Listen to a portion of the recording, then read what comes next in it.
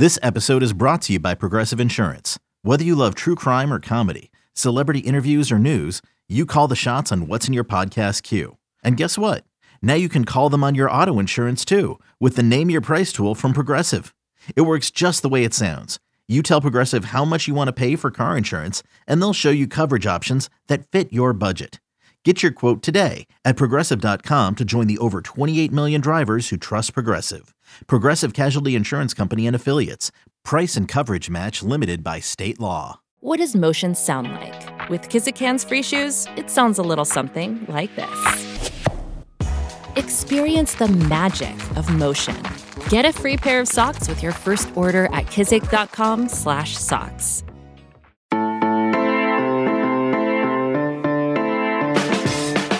It is Wednesday, December 28th. You're listening to the College Football Daily. I am Lance Glynn. The College Football Playoff semifinals take place this Saturday. Georgia and Ohio State meet in the Peach Bowl at 8 p.m. Michigan and TCU meet in the Fiesta Bowl at 4 p.m. Two great games, and on today's episode and Friday's episode of the College Football Daily, we will be previewing both of them for you. Before we start, I just want to remind everyone to give us those 5 stars and shoot us a review on Apple Podcasts. And make sure to head over to the 24/7 Sports YouTube channel and click the subscribe button as well. So I mentioned we will be previewing both games over today's and Friday's episode. And let's start this Wednesday with probably the most anticipated of the two games, and that's number 1 Georgia taking on number 4 Ohio State. First, joining me to look at the Peach Bowl from a Bulldogs perspective is Jordan Hill of Dogs 247. Jordan, how are we doing? Thanks so much for coming on and joining me. Really appreciate it. Yeah, absolutely. Doing great.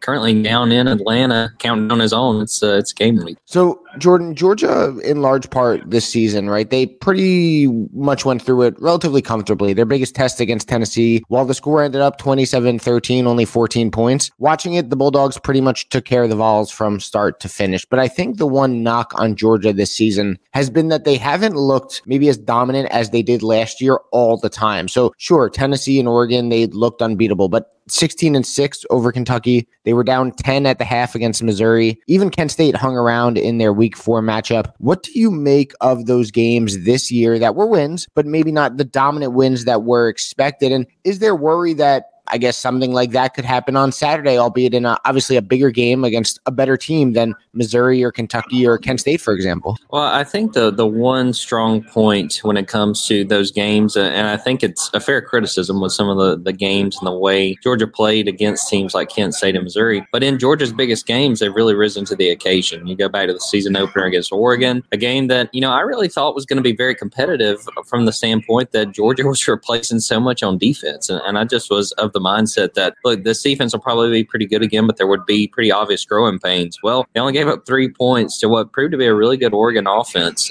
You look forward to the Tennessee game, which was really highly anticipated with the fact that Tennessee was the number 1 team in the college football playoff rankings at the time, and Georgia takes care of business. It's only a 14-point win, but it really was never that close, and the weather kind of impacted the way that second half played out. And then you go back to December 3rd when they play LSU for the SEC championship. They talked about leading into that game, some of the Georgia players, that LSU has nothing to lose in this game. And I think they acknowledged that. And they never really let LSU make it a game. It winds up being 50-30. Georgia gets all the big breaks, made sure that LSU didn't get luck on its side and wasn't able to turn it into a 4-quarter game. I think the team just has done a very good job in games that are really highly anticipated against opponents with a lot of talent. They've showed up ready to play, and again, they've passed those tests. Yeah, they really have. And like you said, you look at the games, Missouri, Kent State, Kentucky that I brought up, but like you said, when they played the Oregon, when they played Tennessee, when they played LSU in the SEC title game, they showed up. And I know, again, the score in the Tennessee game, 27-13, but like I said before, Georgia pretty much dominated from start to finish in that game. And LSU, again, 50-30, they ended up winning. The offense was clicking on all cylinders there. Oregon, 49-3 in week 1. One guy I want to discuss specifically, Stetson Bennett. He's someone who I think has never gotten maybe the respect that he's deserved. I remember at this time last year, actually, Trey Scott, the former host of the podcast, not the Georgia Trey Scott of 24/7 Sports, he and I were having a conversation on this same show as to whether the Bulldogs were for last year's college football playoff going to need JT Daniels to win a national title. And then this past offseason, I even read somewhere whether Stetson Bennett should be the guy this season if he was the best quarterback on the roster. Yet here we are a few days before the semifinals. He's the starting quarterback for Georgia. He was a Heisman finalist. Where would a win on Saturday, as well as a second national title, either beating TCU or Michigan, where would that put him among the all-time greats at Georgia? Where would that put him, I guess, in the pantheon of Georgia legends if he were to win another national title with the Bulldogs? I think he's already in standing, and obviously time will prove this. But, even before this year, I think he's among the names like Herschel Walker and some of the greats in this program's history. But you think about the fact, if they are able to win the next 2 games, if they beat Ohio State, if they beat either Michigan or TCU, just his accomplishments, and then you factor in his story. Again, it's a script. If someone passed it to you, you'd be like, there's no way that's realistic enough to turn into a movie. But that alone, if they win another national championship, he has a chance to bypass a guy like Herschel Walker just because of everything that he's been a part of in Georgia's success. And, Herschel was a freshman on that 1980 team, but, this Georgia team has done more winning than those teams of Vince Dooley in the early 80s. I think you look at, again, just how rare it is for a guy of Stetson Bennett, being a former walk-on in an age where recruiting is always so highly scrutinized, and you have your 4 stars, you have your 5 stars, and he competed against a bunch of those guys of that caliber while at Georgia. It's just a remarkable story. To me, even if they don't win it, he's got an argument among the greatest players in Georgia history. If they do win it, to me, there's not even a conversation just because of what he's accomplished and the story he has, played out, how his story has played out. I think he would be the greatest Georgia football player there's ever been. So both these teams, Ohio State and Georgia, have played for national titles the last 2 seasons. Georgia, of course, winning last year, Ohio State losing to Alabama in 2020. So before I ask your prediction, how would you finish this sentence? Georgia beats Ohio State if they do blank. Say if Georgia's secondary shores up some of the issues that plagued them against LSU, because that was the only thing I think you come out of that game against LSU. You win it by 20 points. You put up 50 points. The first half of that game, 35 points, tied an SEC championship game record for the most points by a team in a half of football. But your secondary gives up 502 passing yards. Your secondary gets picked apart by Garrett Nussmeier, LSU's backup quarterback. To me, the key of this game being close is if Ohio State, we know very strong passing attack, very impressive receivers, if they're able to make plays on Georgia's secondary. And, that's something that we've talked to guys so far this week about, just how they've handled, the time since the championship game. I think it's been 24, 25 days at this point. The secondary, to me, has to show up ready to go because, I think that a lot of people recognize that Georgia did not get a good matchup as far as having to play Ohio State just with the talent they have. You think, well, you're the number 1 seed. It's a very dangerous number 4 seed in Ohio State. If Georgia's secondary shows up and you're going to give up plays here and there, but they cannot afford to let Ohio State really rack up yards here and there because it could make for a long night in Atlanta. Yeah, absolutely.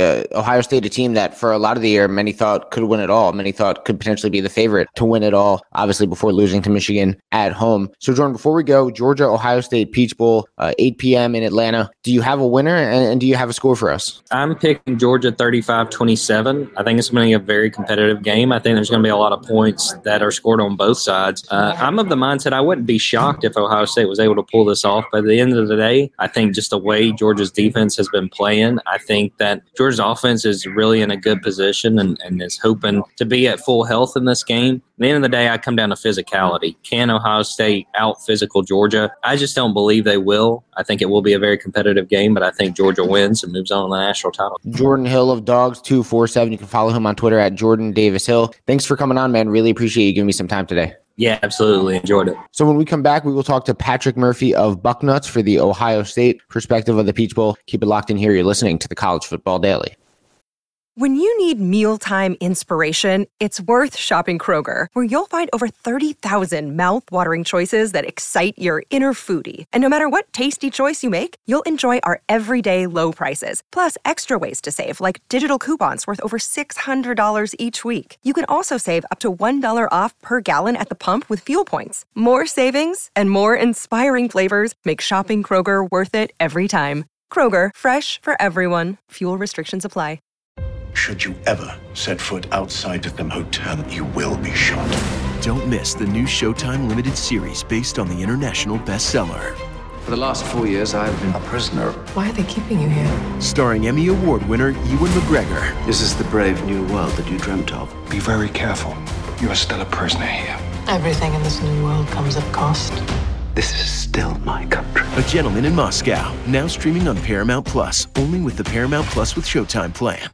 Back here on the College Football Daily, big thanks once again to Jordan Hill for joining us to discuss Georgia ahead of the College Football Playoff semifinals and their matchup in the Peach Bowl this Saturday against Ohio State. Jordan was fresh off media availability and was joining from the stadium, thus any background noise came from all of that. So we heard about the Bulldogs, but let's switch things over to the Buckeyes. And joining me now is Patrick Murphy of Bucknuts. How you doing, man? Thanks so much for joining me and coming on. Really appreciate it. I'm good. Big shoes to fill coming on after Jordan. He's great at what he does, and I've enjoyed. I met him at the Heisman Trophy thing, and now we're down here. So I'll have to see if I can fill those. Yeah, a lot of interaction as of late between Bucknuts and Dogs 247 with the Heisman Trophy, now with the Peach Bowl, two of the best sites that we have on our network. So make sure to check both of those out. So Patrick, Ohio State gets their second lease on life, right? Getting into the College Football Playoff after USC's lost to Utah in the Pac-12 title game, and they're set to face the reigning national champions and number one team in the country in Georgia. So based on what happened the last time we saw Ohio State on the field in their loss to Michigan, adding in the fact that they'll be without Jackson Smith and Jigba and Travion Henderson too, what's just the mood around Columbus and with the fan base when it comes to just the Buckeyes' chances on Saturday and the belief that they can potentially pull off an upset against the national title favorites? I think it's tough to tell because you have a very vocal group of fans, and I'm not sure how big it is,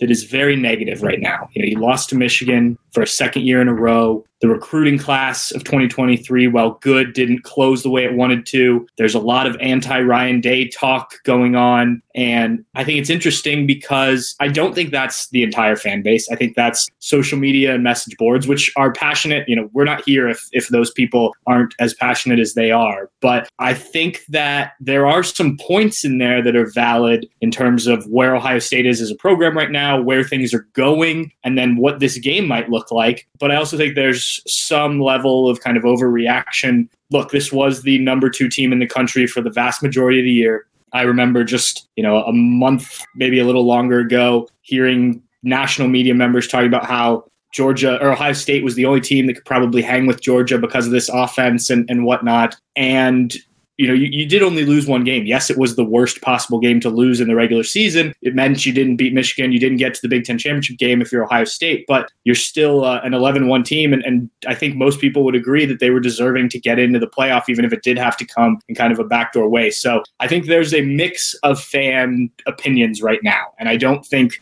it's going to sway one way or the other until this game. If Ohio State goes out and beats Georgia, gets another chance at Michigan or plays TCU in the national championship game, all of a sudden that negative talk quiets down quite a bit. That doesn't mean that those people weren't right. And if it's the other way, you obviously will have way more of that talk and more people will get on board. So it's a weird time for this Ohio State fan base. You mentioned Ryan Day, and you said he's become very polarizing, right? There's fan base or part of the fan base that is anti-Ryan Day. Again, not saying that's the majority. That could be a very small but vocal minority. But he's become someone that's taken a lot of heat because of the now back-to-back losses to Michigan. The last 2 coaches for Ohio State, besides Luke Fickell when he was the interim for 1 year, they won national titles. And Ryan Day hasn't won a national title yet. And that's obviously a lot of pressure on him because those are the expectations in Columbus. So what does this game and a potential national title run mean to how Ohio State fans view him and kind of his pressure, or maybe if he wins a national title, lack thereof going into next year?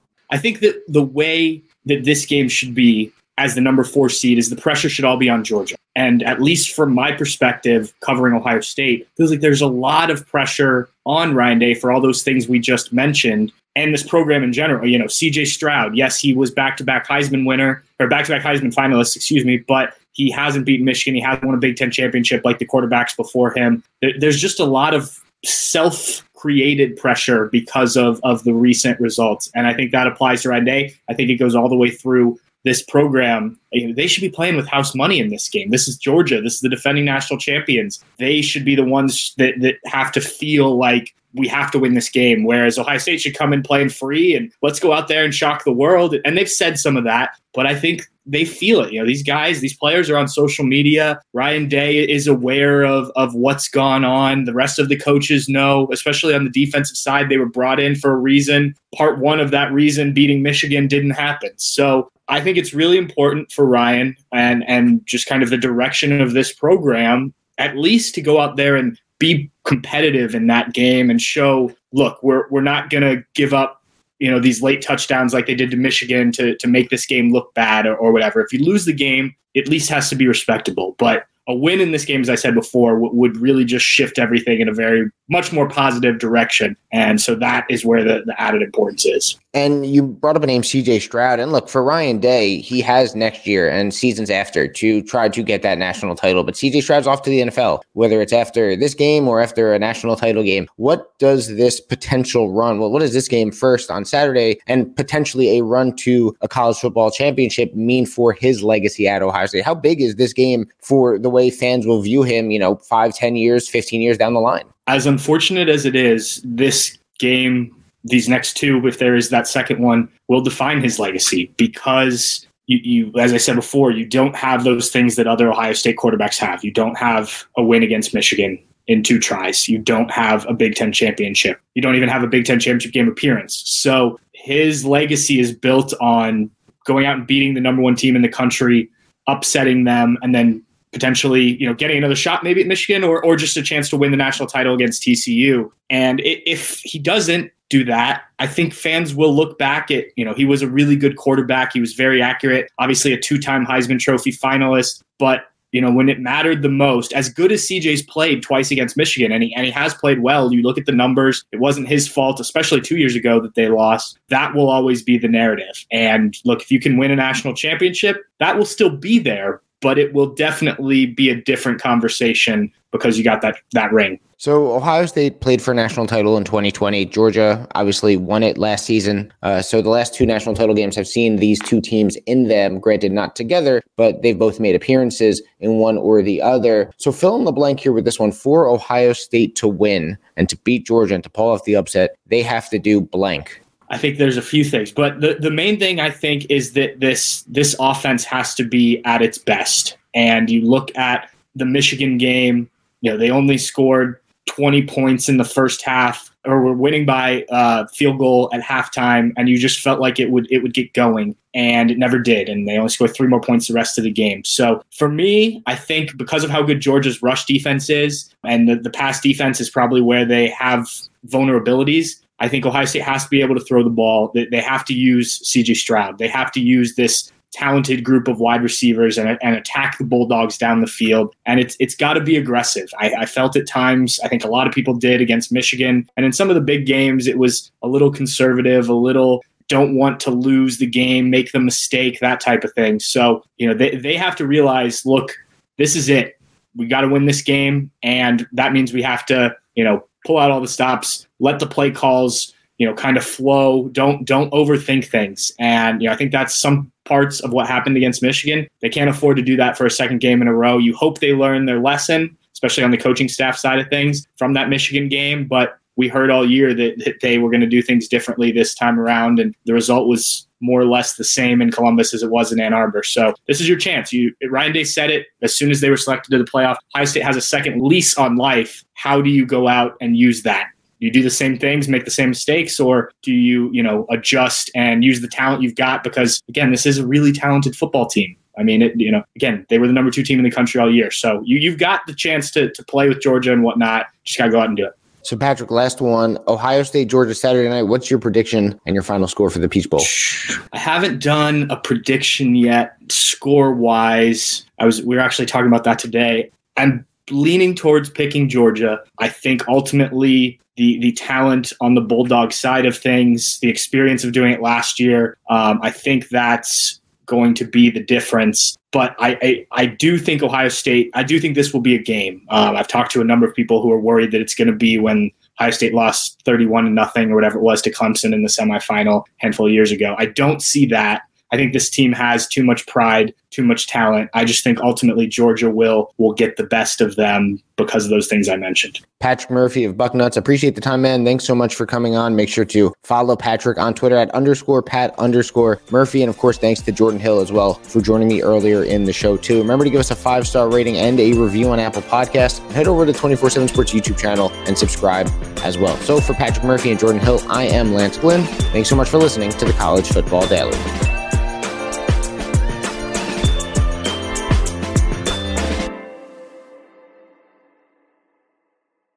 When you have sports mixed with your pop culture, along with humor and celebrity interviews, your earbuds are enjoying The Rich Eisen Show. Dan Orlovsky, are you still a Jaden Daniels is the best quarterback available in the draft guy? I think the three things that make it stand out for me are, number one, I think his ball placement versus man coverage is the best in the draft. Every quarterback in the NFL is accurate. He's got the best on tape. Number two, most transferable stuff to the NFL. And then I think the third thing is pocket peace. Search for The Rich Eisen Show on YouTube or wherever you listen.